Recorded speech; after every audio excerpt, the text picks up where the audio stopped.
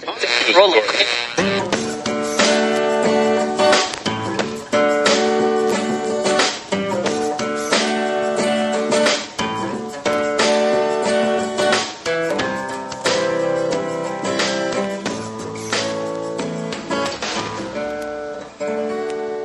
as moderator for tonight's broadcast.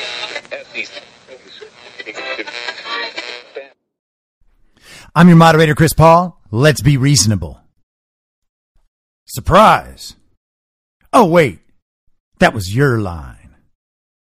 Surprise me now. It's high noon for Thursday, October 21st, 2021. Follow the podcast on the Telegram Messenger app at t.me/I'm your moderator or join the discussion thread at t.me/I'm reasonable. You can also find me on Gab and Getter at I'm your moderator. The Substack is I'm your moderator.substack.com and the merch site is cancelcouture.com or go direct shop.spreadshirt.com/cancel-couture. Also, if you happen to listen to the podcast on the Apple Podcasts app and you have not done so before, please take 45 seconds, go over, leave the podcast a 5-star rating, and drop a little review right there. It will make me feel oh so appreciated. Today is the 274th day of Barack Obama's third term, as served by the half-dead, demented, degenerate, ventriloquist dummy, fake proxy president Joe Biden, who was overwhelmingly compromised by the Chinese Communist Party, the patriarch of one of the most corrupt families in American history, and the father of one of the most despicable sons to ever walk the earth. That's Hunter Biden. So congratulations, commies. You voted to save democracy. And now that you saved it, you can use it to make other people do exactly what you want. That's the whole point of having a democracy. You get a majority, either by people actually agreeing or simply by stealing an election and then publicizing that most people really do agree. And then you take that majority and you punish everyone that disagrees until your majority becomes real through their submission. What a masterful plan. And the best part of the plan, of course, is that once you have collected enough power, you can actually use the levers of your very democratic system to make sure that no one ever opposes you. And then you just get more and more power, which makes it clear that you're a bigger and bigger majority, which means you can do even more to make people do exactly what you want them to do. What a fantastic system our democracy is. Except if you happen to be one of the people who's in the actual majority, you know, the one that didn't put the Democrat Communist Party in power, and now you're being told what to do by a bunch of idiots who stole power, our democracy isn't quite what it's cracked up to be. And if you have realized that, well, maybe it's time you start representing yourself as part of the majority that is in fact in opposition to the false and illegitimate majority represented by our democracy. So you just got to stand up and speak truth. And you got to migrate back to America.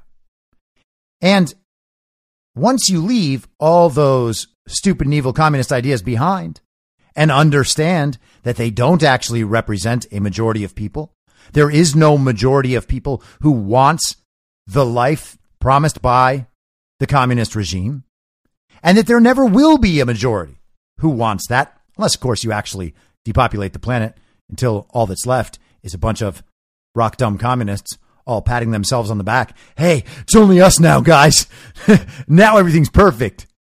The utopia has begun, y'all. Now it's only those of us who agree. Man, Trevor's got to take that hat off, huh, guys? Hey, can we all agree that Trevor has to take that hat off? Hey, Trevor, take that hat off. Oh, you don't want to take it off? Well, how about we kill you? Just like utopia, you know? That's utopia. And hey, Kami, if you're like, I don't really want to go down that road any longer, come on back to America. All you got to do is migrate back. will receive you with open arms. We'll be very happy that you decided to join with us in the progress of this American project of liberty and self-governance. That's it. Just come on back. And with that, I would love to extend a warm Thursday, high noon welcome to all the redeemable communists out there. Hello, commies. It's so great to see you here on the right side of history. You know how it's the right side of history? You know how you can know? You know how you can be very firm in your belief that you're on the right side of history? Because now you're not on the side that is trying to force parents to inject their children with an experimental gene therapy. It's so easy. It's so clear. It's so black and white at this point. You don't even have to wonder whether or not you're on the right side of history. You just have the simple thought like, oh yeah, did they test that? No, they didn't really test it. So they're going to try to force you to inject that into your kid? Oh yeah, that's bad. See that? Simple. So simple. It's not complicated at all. It's just never good to force parents to inject their children with an experimental gene therapy to protect them, even though it doesn't protect them, against a disease that can't kill them. Couldn't be any easier. Now, CNN is not a big fan of trying to think about whether or not you're on the right side of history. CNN is just worried about the future of our democracy. And there is just a 10-bell headline on CNN today by that deranged communist Stephen Collinson. Bannon case and stalled voting rights bill show how GOP has given up on democracy. You got that? They can't pass a voting rights bill that is going to allow for the federal government takeover of elections, which is antithetical to the Constitution and to the purpose of making sure states can run their own elections. If we don't pass that bill that is not supported by the people of the country, then that is anti-democratic. Imagine what kind of child brain you have to be to think that the only way to support democracy is to do things that will make sure people's votes never count again. George Washington's nightmare is coming true. Two disparate events this week: Steve Bannon's willingness to risk criminal contempt of Congress to protect a twice-impeached former president, and the GOP's latest move in the Senate, blocking efforts to guarantee the rights of all citizens to vote, are validating the first president's fear that American democracy would founder on the rocks of partisan extremism. Okay, well, that is quite a beginning. Steve Bannon is willing to risk criminal contempt of Congress. Okay, even if your framing, commie, is true, that's not a threat to democracy. That would be a threat to Steve Bannon. He might be putting his freedom on the line. It's not a threat to democracy. They just don't want to do what you want them to do. And the whole twice impeached former president thing, that's not going to be a framing that works for a whole lot longer. That is just a bunch of straight up commie bullshit. And as for an effort to block citizens' right to vote, that is not what this is about at all. This Voting Rights Act is coming from a party that is right now engaged in efforts in Illinois and New York, at least, to allow people who are not citizens to participate in elections. And no, it's not all elections, but people who are here illegally do not have the right to vote. Their opinion about how American life should operate is not relevant. Not because they're not worthy as people, but because they're not citizens. That's how it works. I don't get to walk down the street into my neighbor's house and be like, hey, you guys are going to have to switch to Verizon. I don't get a vote in what they spend their money on. And I also don't get to go down and steal their mail-in ballots and vote for them. Who am I, some Democrat activist? That's the only people who are allowed to do that. Everybody knows that.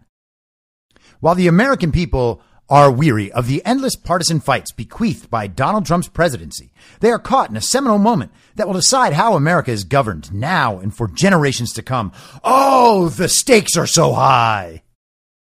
The Bannon and voting rights cases, which are on a fast boil, underscore how the threat to the U.S. checks and balances system, epitomized by Trump's election lies and defiance of accountability, is getting worse with every month.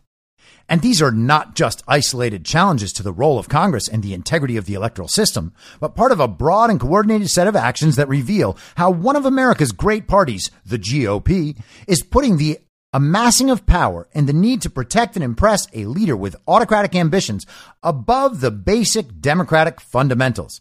This is exactly what Washington warned against in his 1796 farewell address and threatens to cause the, quote, ruins of public liberty, end quote, in the political system that he so feared. Again, it is amazing that these communists so clearly see what they themselves are doing and then recast it as if it's the other side doing it. Joe Biden is illegitimately pretending to be president right now. That is a man, a leader, not that Joe Biden has ever been a leader, but a leader with autocratic ambitions, literally a description of the man currently pretending to be president. He has no mandate to be in office. He has no legitimacy in office because he did not win an election. And he is remorselessly operating in an anti-constitutional way. Every single day that goes by is another day filled with rampant constitutional disgraces, done intentionally. Because the Constitution is looked at by the Democrat Communist Party as a hindrance. Republican lawmakers are expected to vote in large numbers on Thursday against a full House effort to hold Bannon, Trump's former political guru, in criminal contempt for ignoring the House Select Committee probing the January 6th mob attack on the U.S. Capitol, their very place of work. Their numbers will not be enough in the Democratic-led chamber to prevent the referral being sent to the Justice Department. But the vote will again expose a party in thrall to an ex-president who disrupted a peaceful transition of power. Well, let's forget about how ridiculous his framing is. And remember where we started. This writer, this communist, Stephen Collinson, is framing the situation as a threat to democracy because the other side votes for their interests, which are not aligned with the Democrat Communist Party. Voting against the Democrat Communist Party is a threat to democracy in this framing. This is explicit. That is what he's saying. Bannon has made a dubious claim that his conversations with Trump around January 6th are protected by law, even though he was not a serving official at the time. He is openly acting on the ex-president's instructions, as Trump claims all his contacts in office are covered by executive privilege. The Select Committee, however, wants to know what Bannon said to Trump before, during the Capitol insurrection. It also suspects he is a key organizer of protests that turned into a mob attack on Congress after he predicted on his podcast the day before that all hell is going to break loose. Steve Bannon on the War Room says all hell is going to break loose all the time. Today, this morning, the podcast of War Room passed 100 million downloads. That is so many, particularly since most of them are within the last year. 100 million downloads in a year. I am not anywhere close to that. The power and reach of the War Room is unbelievable. And as Bannon often mentions, the podcast is like the fifth or sixth way that people actually take in the War Room. Millions and millions of people watch it live. In terms of live views, they probably passed 100 million like in January or something. Maybe even before. I wouldn't be surprised if they got 100 million live views a week. I mean, they do 3 shows a day. 5 million live viewers per hour, per show. 15 million a day? Totally possible. Don't know if it's true, but I know that a lot of people pay a lot of attention to the War Room, and that infuriates these people. In fact, let me break from this CNN article and point you to Friar Cuck, Jamie Raskin, because Friar Cuck is always one of the dumbest, most dishonest people in American public life, maybe ever. But this is astounding even for him. Catch the signal, not the noise. Okay. And you started off by saying that we're more concerned, I think, about Steve Bannon's podcast than we are about the truth of January 6th. I didn't know Steve Bannon had a podcast. Apparently, well, did you listen to the statements of the... I didn't know that that's where they were drawn from. He referenced them in his opening. Well, I knew that Steve Bannon was repeatedly saying on January 5th that all hell is going to break loose tomorrow. We are closing in on the target. He was saying it's unlike anything that you're going to expect, and so on. Very similar to other political rhetoric. Okay, fair enough. But here's the point. Let's just speak for real, if we could, Mr. Gates. Only way I do it. You've been on Steve Bannon's podcast 3 different times. I think way more than 3. Okay, at least 3 times that I could find just by Googling it here. So the only person mentioning Steve Bannon's podcast is you. No, that's not true. The chairman actually mentioned it in his opening. Okay, then I missed it. He was mentioning statements. He wasn't advertising the podcast or his slogan. Jamie Raskin just said, hey, let's speak for real. Like, let's be very authentic and honest right now. And then he says he's found 3 appearances by Matt Gaetz on Steve Bannon's podcast, the very podcast that not 30 seconds earlier he said he was thoroughly unaware of. He did not know that Steve Bannon had a podcast. 30 seconds later, he has already researched, poorly because he was wrong, how many times Matt Gaetz was on the War Room. And Matt Gaetz has been on the War Room many, many times. That is just an example of what these people actually think they can get away with. They think everyone else is stupid. How stupid would you have to be to not see that Jamie Raskin is lying? Their hope is that no one ever watches these hearings. They just want to supply some clips that they can tweet out or that Rachel Maddow and Chris Hayes can put on television so that they up their profile looking like they've slammed Jim Jordan or Matt Gaetz.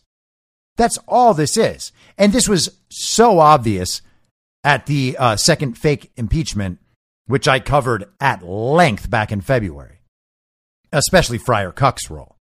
But that's just blatant dishonesty. But I digress. Back to Communist Stephen Collinson for CNN. It should be no surprise that Bannon is at the center of an attempt to disrupt and clog Washington's mechanisms for accountability. For most political figures, a contempt citation might stain a career.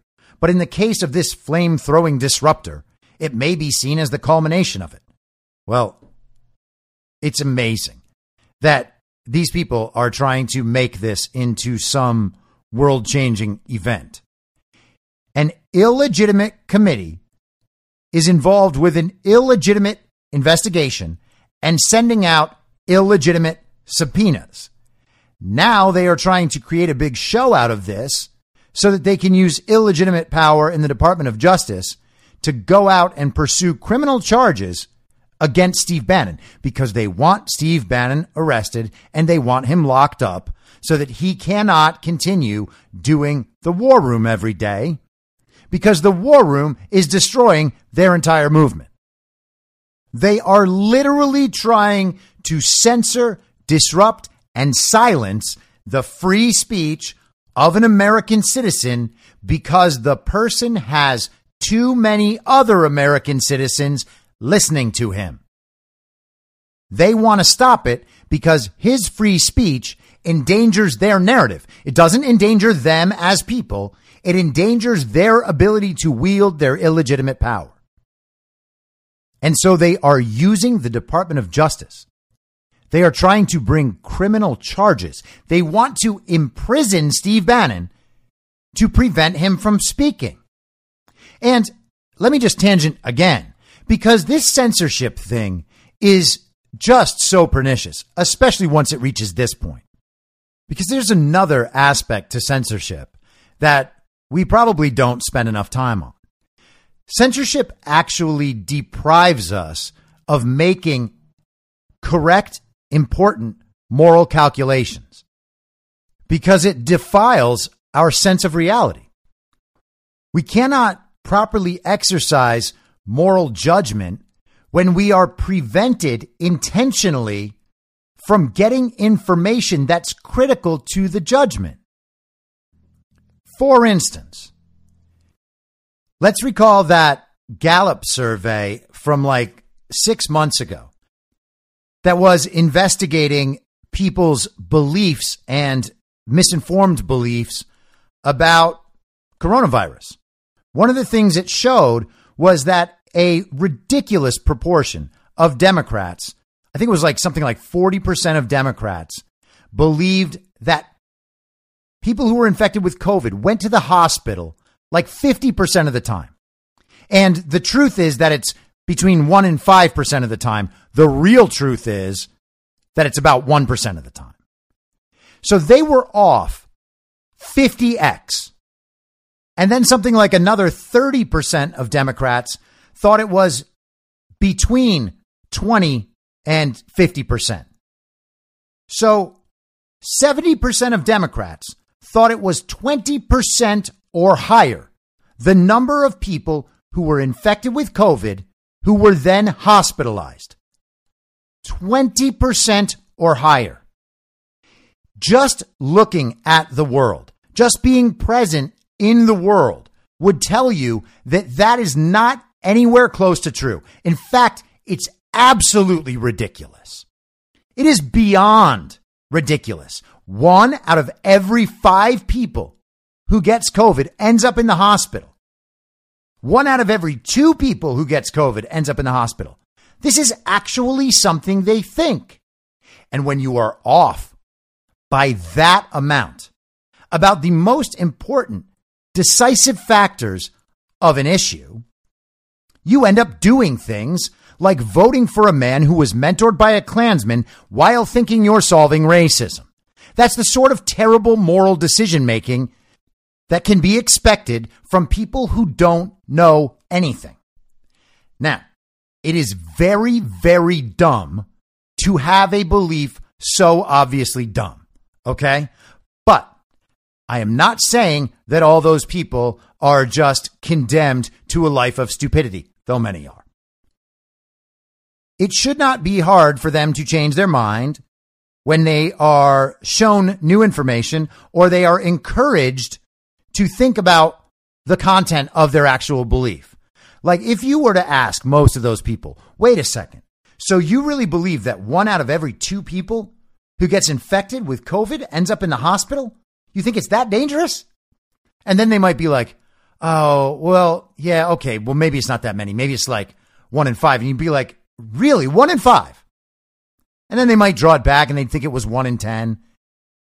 And eventually they would just be like, well, yeah, I don't really know, but really it's not that dangerous. It's only like 1 in 50 people, 1 in 100 people. You tell them that, you show them the statistics, and then they might actually say, okay, yeah, I got it. That makes sense. Wow, COVID really isn't as dangerous as I thought. I am giving them the benefit of the doubt that some of them will be smart enough to understand that. But how are you supposed to make decisions about things like masks and vaccine mandates for children when you don't know anything? The reason that they don't know anything, the reason they're so confused about those simple, decisive factors involved with coronavirus policy is because of censorship. You might think Yes, it's also because they are just naturally uncurious people who are happy to repeat the slogans of their party. And that is absolutely true. But without the censorship, they would be exposed to the counterpoints. And once they see those counterpoints, once they understand that people who do have the credentials to speak on these issues will say the exact opposite of what they believe, they are more likely to change their minds. The censorship is what allows them to stay uninformed. And they end up with the illusion of moral thinking. That's where the self-righteousness comes from. They actually think that they are right about the determinative factors involved in decisions like this, but they're not because of the censorship. And so they end up making terrible moral calculations that actually do the opposite of what they think they're trying to accomplish. Their decisions have protected no one. And yes, ignorance and lack of curiosity work together to create that problem. But censorship is what makes a solution absolutely impossible. Let's return to the communist at CNN. The former Wall Street investment banker was quick to see Trump as the epitome of his own populist nationalist ideology and worked as a White House official in the early months of his administration. The ex-president's inept governance only furthered Bannon's ambition for the deconstruction of the administrative state. As it handicapped the regulatory regime he believes liberals use to wield power. But most of all, Bannon likes to watch the elite Washington system metaphorically blow up.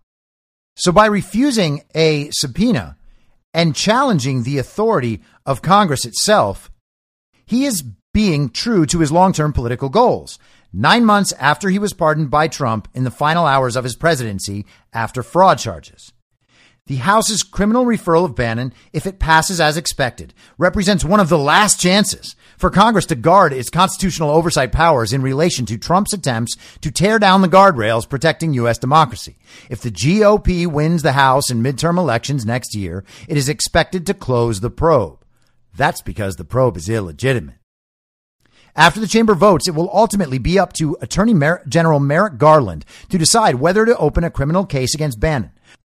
The Justice Department chief will face tough questioning from Republicans on the House Judiciary Committee on the case on Thursday. His position became more delicate last week after President Joe Biden said people like Bannon who defy subpoenas should face the consequences, although the department quickly insisted that such decisions would be taken independently and not subject to politics. The House vote on Bannon will come a day after Senate Republicans used the filibuster, a device not mentioned in the Constitution, to prevent passage of a bill that makes it easier for all Americans to vote and harder to steal elections. The bill would have ruled out many of the restrictions on voting put in place by Republican-run states on the basis of Trump's election lies. It also expands mail-in voting and would make Election Day a public holiday, so as many people as possible could make it to polling places. Okay, I'm going to let the rest of this nonsense article go. This is ridiculous. All right. It is obviously ridiculous. This is how desperate these people are. They are pretending that their Voting Rights Act somehow makes it harder to steal elections. And the means by which they accomplish that is by making it so that elections can be conducted entirely by mail with no need for proof of identity, no need for proof of citizenship. Doesn't matter if you're a person or not. If there is a vote on a piece of paper somewhere, you could find it in a gutter. You could print it in the days following an election loss and still have it counted so it turns into an election win like they have done. Anything that looks like a vote now must be a legal vote. That's what they're trying to do. And they think somehow that Americans will believe that makes it harder to steal elections. That's madness. Now, speaking of stealing elections, the cyber ninjas have responded to Maricopa County's response to the Arizona audit because a response was necessary. Maricopa County misrepresented so many aspects of the audit and so many of the aspects of what the audit found that Cyber Ninjas was forced to respond. Maricopa County continues to purposely mislead Arizonans and the American public about the nature of audit findings and the impact they had on the 2020 general election. Their response renames and redefines audit findings so the claim can be made that the findings are false, includes logical sounding arguments that simply don't add up, and is completely devoid of any supporting evidence. The following response to their review continues to refute their baseless claims with evidence and citations. And I'm going to read Liz Harrington's summary of this. She did a long tweet thread about that, but I just want to go through some of these sections here in this report. I have posted this in the info stream today, t.me/I'm your moderator. You can find the PDF. You are able to search within these channels. For people who don't know this, you can search for it by simply typing in Cyber Ninjas audit. It's posted today, this afternoon. So here are some of the issues addressed. Here are some of the segment headings. Voted using prior address. Mail-in ballots voted from prior address. More early ballots returned by voters than received. Voters that potentially voted in multiple counties.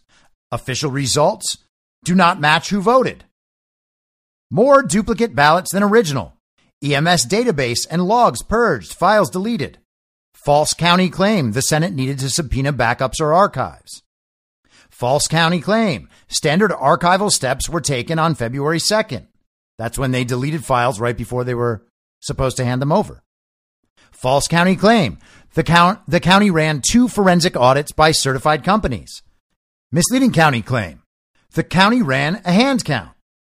Corrupt and missing ballot images. Subpoenaed equipment not provided.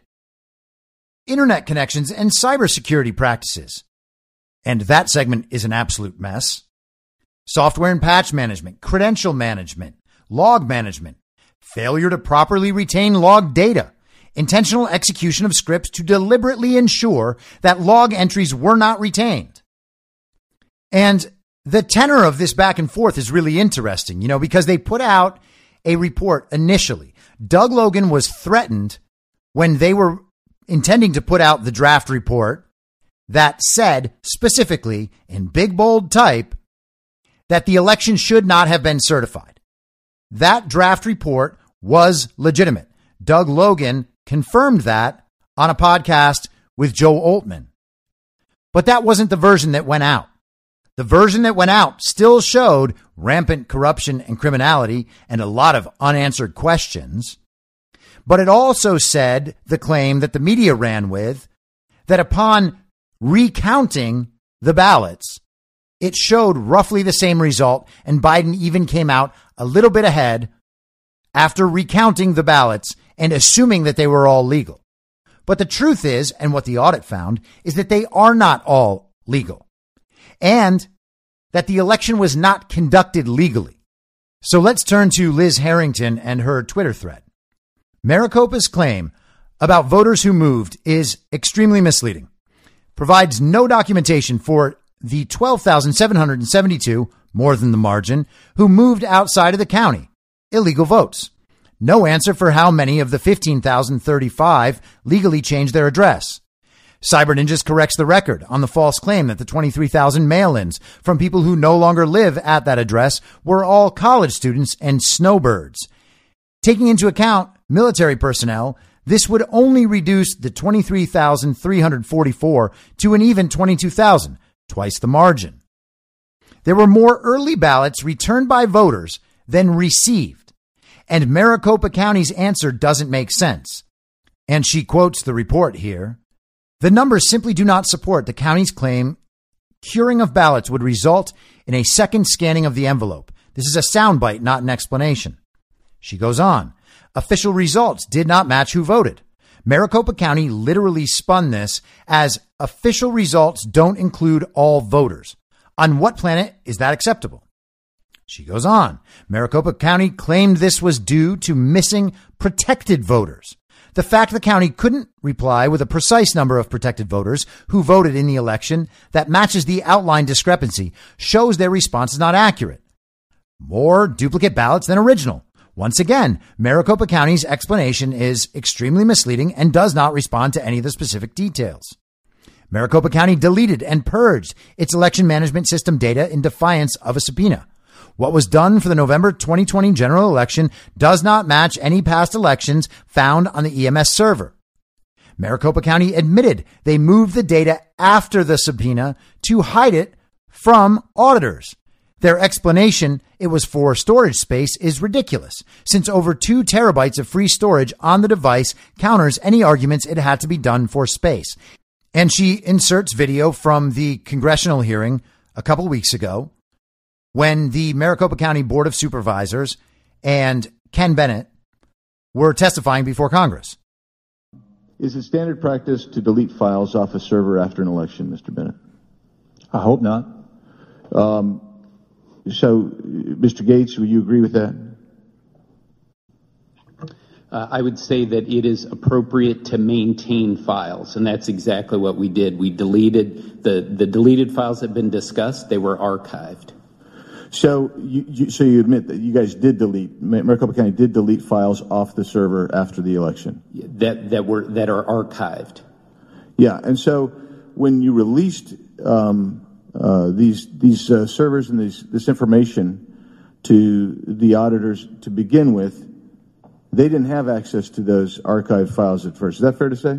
They did not subpoena those. That's correct. Okay, so you didn't feel obligated to turn that over then to them? We responded to the subpoena. Okay. Mr. Bennett, your response to that? I find it, frankly, laughable to suggest that a county, in response to a subpoena, could say we will delete files from the hard drives and materials that we give to the auditors because we have those files archived on data that we did not give to the auditors when the subpoena said turn over all the records related to the election. So that's pretty clear cut. They were meant to hand over all the data. They're also meant to preserve that data as evidence for instances like this when they are subpoenaed to hand over that data. But instead of doing that, they archived the data so that they could comply with one half of that, which is the preservation of the data. But then they did not give that data to the auditors. They're trying to have it both ways. They deleted it, but they shouldn't be in trouble for deleting it because they also archived it. And the advantage for them, of course, is that the auditors don't get to see it. And that's not suspicious at all. Liz Harrington goes on. Maricopa County purged the data on February 1st, 2021, the day before the audit began. Contrary to their claim, it obviously is not routine for every election since, quote, data is still present for other past elections, end quote, on the server. The county did not conduct 2 prior audits. The only thing these companies could do was run test cases against the election equipment to see if it behaved properly. No results were audited by either of these 2 companies. And, of course, the report has much more extensive information on that and all the evidence to support the claims of cyber ninjas. And so, as I was saying, the report came out. The report wasn't as strong as it could have been and should have been. And the county took this extra step of responding and trying to refute the claims in the report that they didn't like, even though they publicly supported what they claimed was the overall finding of the audit. They actually chose to have it both ways when both ways were terrible for them. On one hand, they gave the audit credit for choosing the right winner, as they claimed, in the election. They said Joe Biden actually won by a little more. So I guess the audit worked. And then they tried to say that all the other stuff that the audit claimed was actually false, even though they knew it was true. Of course, they know this stuff is true. They tried to give the best argument on why it wasn't. And this simple act of responding by the cyber ninjas has destroyed any other chance that Maricopa County has of discrediting the audit. Now let's change subjects without a segue and look at just one more way that the illegitimate and fake majority is able to exercise power at will. This is from Technofog today. John Durham gears up against the Alpha Bank conspiracy. A new filing in the Michael Sussman case has revealed the depth of special counsel John Durham's investigation. It doesn't look good for former DNC lawyer and former Perkins Coie partner Sussman, or for the group that pushed the Alpha Bank Trump hoax. Special counsel Durham has filed an opposition to Michael Sussman's motion for a bill of particulars. To summarize, Durham argues that the 27-page speaking indictment against Sussman more than adequately informs him of the charges he is facing. What's really notable about the motion is that Durham discloses the volumes of evidence to be produced to Sussman and the number of entities and people Durham has subpoenaed. According to this latest filing, Special Counsel Durham has produced more than 6,000 documents, comprising approximately 81,000 pages to Sussman. This includes documents received in response to grand jury subpoenas issued to 15 separate individuals, entities, and organizations, including, among others, political organizations, a university, university researchers, an investigative firm, and numerous companies. And he excerpts the portion of Durham's filing where that quote came from. Let's decipher that last sentence. Who has received a subpoena from Durham? Political organizations likely refers to the DNC and the Hillary Clinton campaign, Hillary for America. The university, Georgia Tech. University researchers, the team involved in the Alpha Bank Trump hoax. An investigative firm equals Fusion GPS. Numerous companies equals the companies involved with Rodney Jaffe, named Tech Executive 1 in the Sussman indictment. As we previously observed, Durham was already in possession of 1. Email records from Jaffe, the research group, and Sussman, Perkins Coie. 2. Perkins Coie billing records. 3. Perkins Coie records relating to calls and meetings regarding Alpha Bank. 4. Grand jury testimony. And that's just on the Alpha Bank issue. Durham apparently remains focused on the broader FISA issues as well as other matters. The filing also notes that Durham is working expeditiously to declassify large volumes of materials to provide to the defense. But there's still more. Durham states after the production of these records, quote, the government expects to produce additional materials in subsequent productions, which will include additional interview memoranda, emails, and other records, end quote. More than 30 declassified reports of interviews conducted in the course of this aspect of the special counsel's investigation, including interviews of the FBI general counsel and the FBI assistant director referenced above. Emails and other documents shown to witnesses during the above referenced interviews. Investigators' notes taken during the above referenced interviews. Transcripts of grand jury testimony for multiple witnesses. The majority of the FBI's electronic case file pertaining to its investigation of Russian Bank 1 allegations, with relatively minor redactions to protect especially sensitive classified information which may be the subject of a motion pursuant to the Classified Information Procedures Act, and emails, memoranda, reports, and other records obtained from Agency 2, including write-ups of the defendant's February 9th, 2016 meeting with Agency 2 personnel and his prior meeting with a former Agency 2 employee. And after the production of those records, there is more. Durham states the government expects to produce additional materials in subsequent productions, which will include additional interview memoranda, emails, and other records. Why this matters. We anticipate that Durham is gearing up to charge the group that created and pushed the Trump Alpha Bank hoax. This is based on the volume of information Durham possesses on this issue, which reflects substantial expenditures of time and energy and resources to put all this together. In other words, you don't call the grand jury on this issue and pursue this matter this far if the Alpha Bank researchers acted properly. But if we are correct that Alpha Bank researchers acted improperly, if the Trump Alpha Bank data was manipulated, exactly how did they do it? An Ankura report from 2020 has thoughts on what went down. CTAPT's detailed review of the DNS records demonstrates that the configuration of send-in servers may have enabled a threat actor to send spoofed emails or inauthentic DNS queries that could have generated DNS requests to Trump Organization affiliated domains from Alpha Bank and Spectrum Health IP addresses. And this is what has been suspected of actually happening. They intentionally tried to generate communications between the two entities to make it look like those communications were something nefarious and something intentional by both of those entities. Additionally, CTAPT's research did not find evidence of open source reporting from the information security community, either before or after this allegation arose, that would suggest DNS lookup activity as described by the anonymous researchers offers a means for covert or secret communications. The updated passive DNS analysis, coupled with the timing of the underlying allegations, suggests that Alpha Bank servers may have been unwitting sources of the DNS requests at the direction of some entity to create a connection between Alpha Bank and the Trump organization. If true, this may constitute a violation of one or more U.S. federal criminal laws. This theory of manipulating data is consistent with the communications revealed in the Sussman indictment, where a member of the Alpha Bank research team explained that it would be possible to, quote, fill out a sales form on two websites, faking the other company's email address in each form, and thereby cause them to appear to communicate with each other in DNS. It also puts into context the August 22nd, 2016 observation from Researcher One.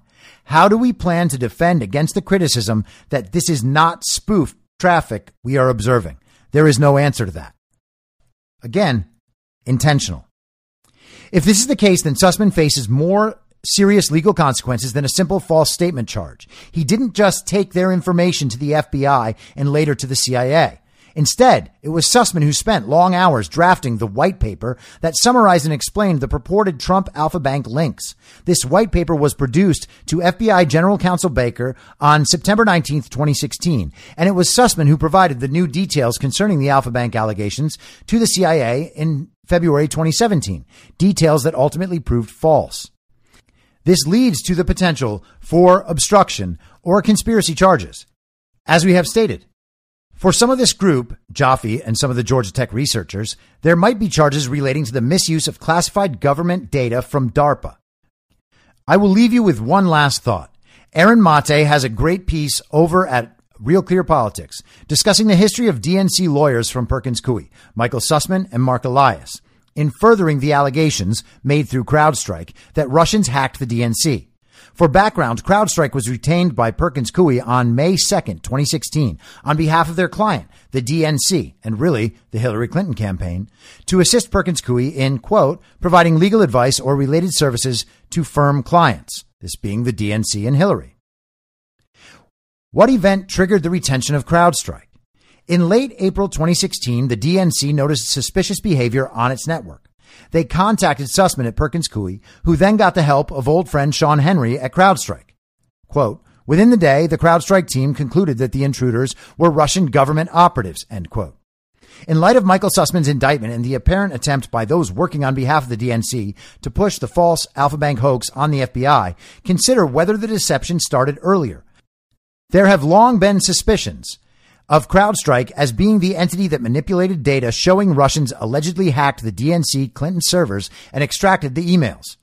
What if CrowdStrike was a patsy, there to unknowingly reach false conclusions of a Russian hack based on information provided to them by Perkins Coie and the DNC? Consider the potential that CrowdStrike was set up to reach a predetermined conclusion by the same lawyers and political figures that gave us the Alpha Bank hoax. Now, that is very interesting.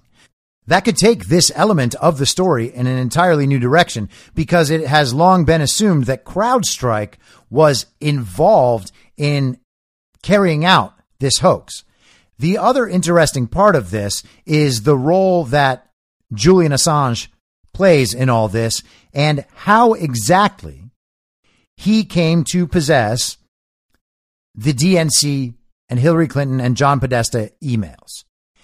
It is suspected that he was given those by Seth Rich and that was the motive for the murder of Seth Rich. And of course, if you go too far down that trail, well, the whole corrupt thing unwinds. And that's one of the many reasons why this Durham investigation matters so much, because all of the corrupt organizations and people in the swamp connect to this issue somehow.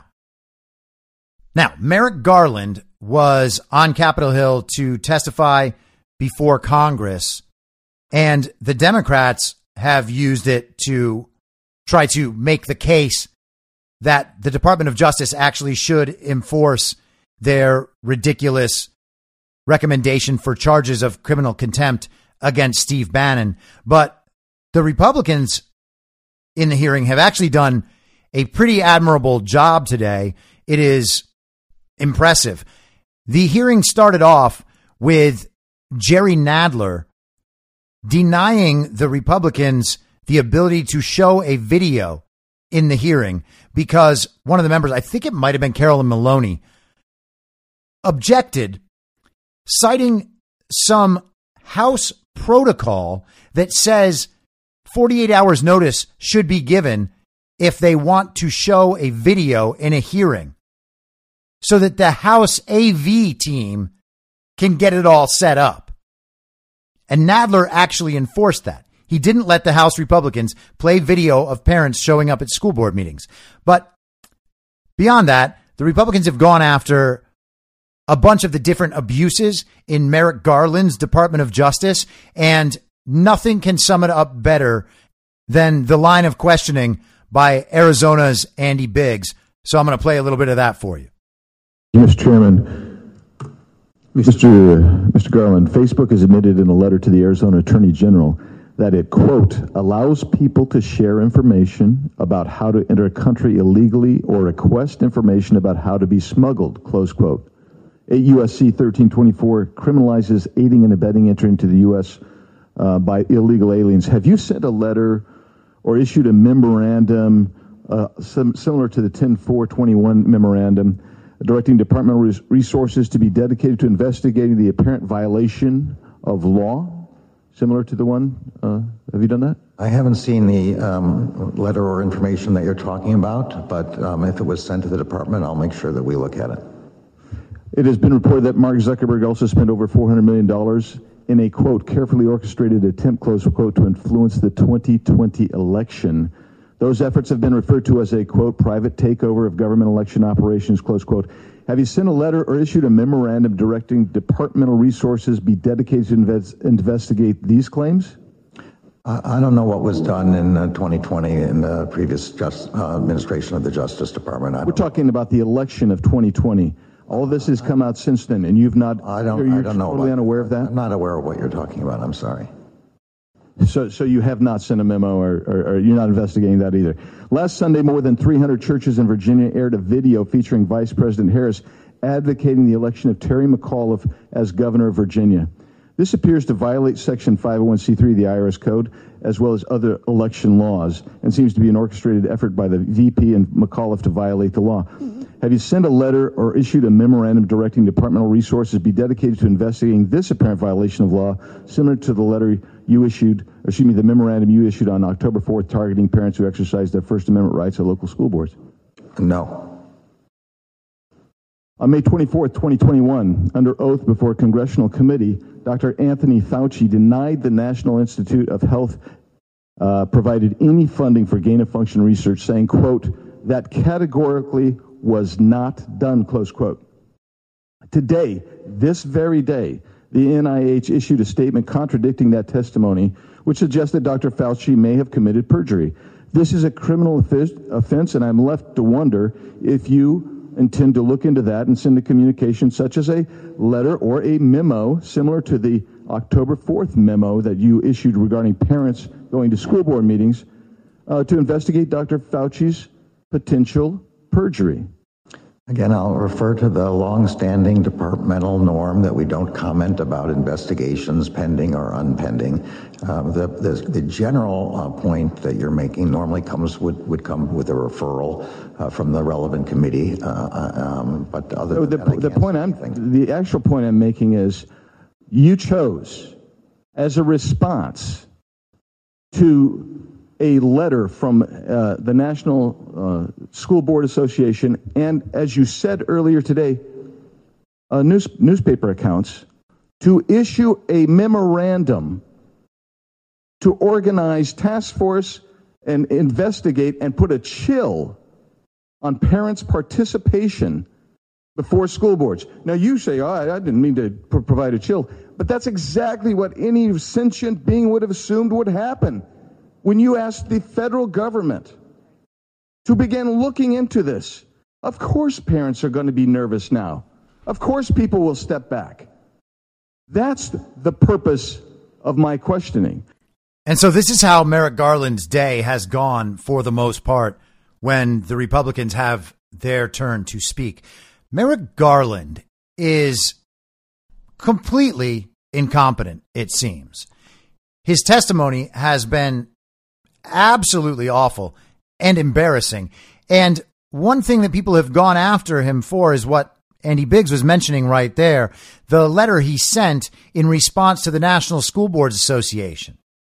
He took almost immediate action in responding to this letter, and he was questioned about why this was such an important issue and on what basis he determined that he should write the memo and that he should recommend the FBI get involved around the country in these issues. His only evidence he was able to cite was the letter from the National School Board Association. He claimed in his testimony that the Department of Justice had noticed an uptick in violence and threats of violence against school officials, teachers and school board members and administrators. But when he was asked if there was a study that he could cite, if there was data he could cite, he had absolutely nothing. He had only the letter. And if you remember, I read that letter on this podcast a few weeks ago. There were maybe 4 or 5 examples that the letter referred to. None of them actually constituted violence or threats of violence against school officials. So Merrick Garland essentially admitted in his testimony that he wrote that memo with no basis whatsoever. And of course, as Andy Biggs mentioned, the effect of that memo is a chilling of free speech and a chilling of participation by parents in their school board meetings, the meetings that determine how their children will be treated in school. And of course, it was brought up that Merrick Garland's own son-in-law is involved with a company that profits off of the sale of materials to schools to educate people about critical race theory, which is basically just teaching racism. The thing that has concerned many of those parents that are showing up at these school board meetings, the very basis of their objection and their vigorous debate, as you mentioned earlier, is the curricula, the very curricula that your son-in-law is selling. So to millions of Americans, I mean, my constituents, I was home all weekend, I got an earful about this. They're very concerned about that. Subpart E of that federal regulation says an employee of the executive branch is discouraged from engaging in conduct that's likely to affect the financial interest of someone close to them. Your son-in-law, your daughter, clearly meets that definition. And so the question is, did you follow that regulation? Did you have the appropriate agency ethic official look into this? Did you seek guidance as the federal regulation requires? This memorandum is aimed at violence and threats of violence. Understand that, but did you seek ethics counsel before you issued a letter that directly relates to the financial interest of your family? Yes or no? This memorandum does not relate to the financial interests of anyone. It's against. I take that as a no. Memorandum is against violence and threats of violence. Will you, Mr. Attorney General, will you commit to having the appropriate ethics designee review the case and make the results public? This memorandum is aimed at violence and threats of violence. I understand your talking point. You're not answering my question, Mr. Attorney General. And that's actually not even the biggest ethics violation that we should be concerned with right now. This is from today, from Kyle Becker's BeckerNews.com. It turns out Attorney General Merrick Garland's wife was heavily involved in stopping election audits in 2020. Attorney General Merrick Garland is the nation's top law enforcement official. It is his duty to enforce laws faithfully and without prejudice. However, the Attorney General's partisan agenda is made even more explicit when examining his family ties. In 1987, the New York Times reported Merrick Garland's marriage to Lynn Rosenman, who took the name Lynn Garland. She is the granddaughter of Samuel Rosenman, a judge at the New York Supreme Court, who had served as special advisor to Presidents Franklin D. Roosevelt and Harry Truman. In the Times announcement, it provides the background that Lynn Garland worked for E-Systems, which specializes in electronic and information warfare. Mrs. Garland, who graduated from Brearley School and cum laude from Harvard University, received a Master of Science degree in Operations Management from the Sloan School of Management at the Massachusetts Institute of Technology. She is a staff assistant to the vice president in charge of operations for the Melpar division of E-Systems Incorporated, a defense electronics contractor in Falls Church, Virginia. The bride's father is a partner in the New York law firm of Cravath, Swaine & Moore. E-Systems, a defense contractor based out of New Jersey, has quite the shadowy profile. This is how the Washington Post described the firm in 1994 when it did actual journalism. If Big Brother ever took control of the United States, E-Systems Incorporated would surely be its prime contractor. Consider. E-Systems designs spy satellite gear that can snap photographs of automobile license plates from space and capture electronic communications from phone calls to rocket telemetry. E-Systems software can analyze those spy satellite photos to see if anything has changed, a Russian tank moved, or an Iraqi missile site built, since the last shots were taken. E-Systems can build, quote, electronic fences, end quote, to police borders. It helped build one such network of sensors to monitor drug traffickers along the U.S. border with Mexico, and the company says it hopes to build a more sophisticated one for Saudi Arabia.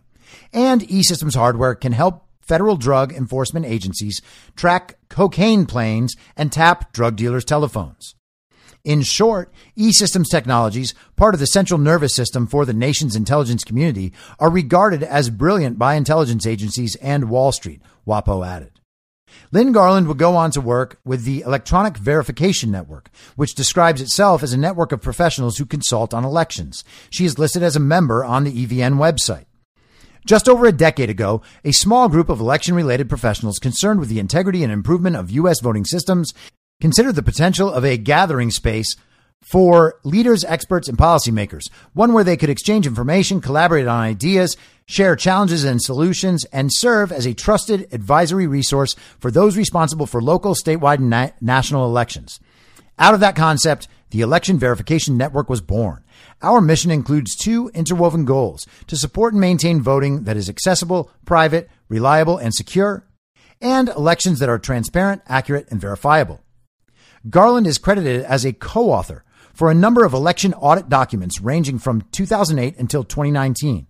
Of particular interest is a document she co-authored with the Brennan Center for Justice, which became notorious for fighting against 2020 election audits. The November 27th, 2019 document was described as, quote, verified voting in consultation with Lynn Garland, independent advisor, and with the Brennan Center for Justice at NYU School of Law. Lynn Garland authored several other audit documents, which are provided below. And Kyle Becker inserts a few documents here. One is the Principles and Best Practices for Post-Election Tabulation Audits from 2018, a 2008 document entitled Principles and Best Practices for Post-Election Audits that Garland helped author, and a 2019 guide for Rhode Island entitled Pilot Implementation Study of Risk Limiting Audit Methods by Lynn Garland. Several of the other individuals connected with the Election Verification Network work with far-left nonprofits that work to prevent audits of the results of the 2020 election, Gateway Pundit notes. One of Merrick Garland's most provocative actions as Attorney General was to threaten Arizona over its independent audit. In June, Garland issued a stunningly partisan announcement about Arizona's state election integrity efforts. He said, "We are scrutinizing new laws that seek to curb voter access, and where we see violations, we will not hesitate to act. We are also scrutinizing current laws and practices in order to determine whether they discredit against black voters and other voters of color. Particularly concerning in this regard are several studies showing that in some jurisdictions, non-white voters must wait in line substantially longer than white voters to cast their ballots." And Kyle Becker includes Arizona Attorney General Mark Brnovich's response to that, but I'm going to skip down. Attorney General Garland has turned a blind eye to the actual infringement of Americans' rights, such as those stemming from unlawful vaccine mandates. In addition, he has excused rioting by Black Lives Matter and Antifa while persecuting January 6th defendants, many of whom face only minor criminal charges like trespassing. Garland has threatened states that seek answers about what actually happened during the 2020 elections. Worst of all, he has unleashed the FBI on parents who oppose critical race theory being taught in their children's schools. It should come as no surprise, then, that Merrick Garland's wife was deeply involved in the 2020 election debacle, and his son-in-law is cashing in on American schools' disgraceful critical race theory agenda, as I just mentioned. In many ways, Attorney General Merrick Garland has already surpassed his predecessors in terms of open partisanship and sheer corruption. Garland's conflicts of interest quite apparently run deep, none more serious than his conflict of interest with the Constitution of the United States. And watching him disgrace himself and his office in this testimony, you can't help but think how bad it would be for the country if this guy was actually sitting on the Supreme Court. But it actually kind of gets worse for Merrick Garland today. And I'm going to play this clip from Louis Gohmert. But regarding the men who broke the glass in the two doors there at the speaker's lobby when the two Capitol Police been standing there, moved to the side to allow them access, were any of those people who broke glass and did damage to those doors working for the FBI or other federal law enforcement entities? This is an ongoing criminal investigation, and I'm really not at liberty to discuss. There have been some filings in the nature of discovery, which has been provided to the defendants. But other than that, I can't discuss this now. Well, we've seen some of those filings that talk about persons 1 through 20-something. Were those persons 1 designated by number? Were those people that were employed by the FBI or federal entities, or were they confidential informants? Again, I don't know those specifics, but I do not believe that any of the people you're mentioning charged in the indictment were either one. I do not believe that the people you're mentioning or charged in the indictment are either one. Well, here's the thing, Merrick. The point is that those people weren't charged. They were mentioned in the indictment. They are unindicted co-conspirators, and that's how they are referred to. That's the point. They know, Louis Gohmert knows, we know that you're not going to indict FBI agents or informants. We know that. The point is that they were involved. And you know that. And what do we have here? We have an illegitimate majority filling the government with illegitimate political hacks like Merrick Garland, who exist only to protect and perpetuate the illegitimate hold on power. If it was happening in another country, everyone in America would agree that all of this is wrong, that this is what happens in a banana republic. Just so happens it's our banana republic now. I'll be back tomorrow at the same reasonable time on the Same Reasonable Podcast Network. I don't have a network. Masks and lockdowns don't work. They lied to you about a pandemic, and Joe Biden will never be president. Goodbye. Whether you're a total newbie to podcasting or even if you've had a show before like me, you know how intimidating it can be to start your show. The tech side especially can be daunting. That's why I'm so grateful Anchor exists. If you haven't heard about Anchor, it's the easiest way to make a podcast. They knock down all the barriers to entry. Let me explain.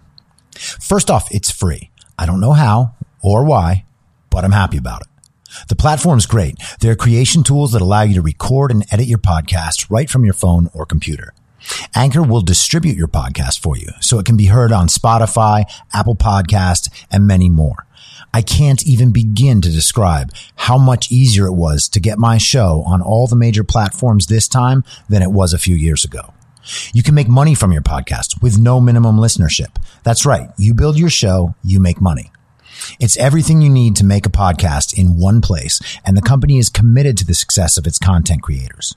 Go download the free Anchor app or go to anchor.fm to get started. Thanks for listening.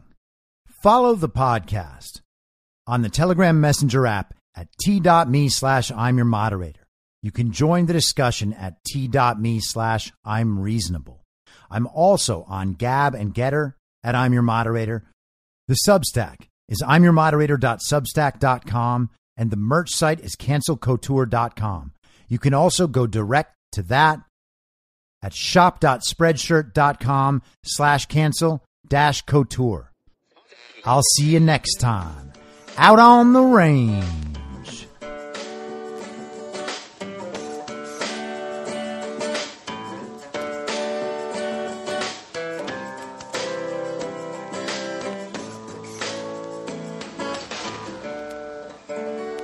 Acting as moderator for tonight's broadcast.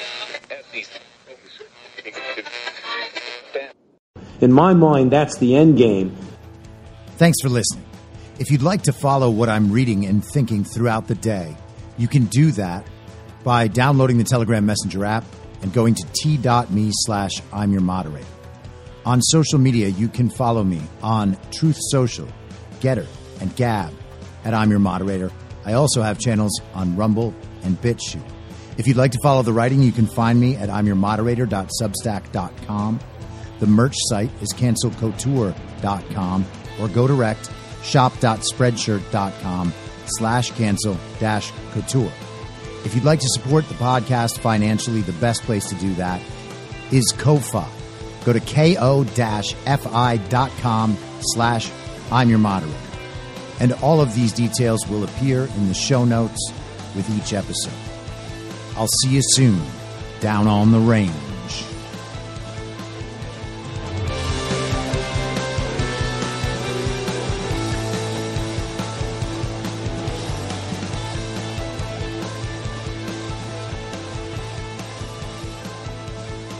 It's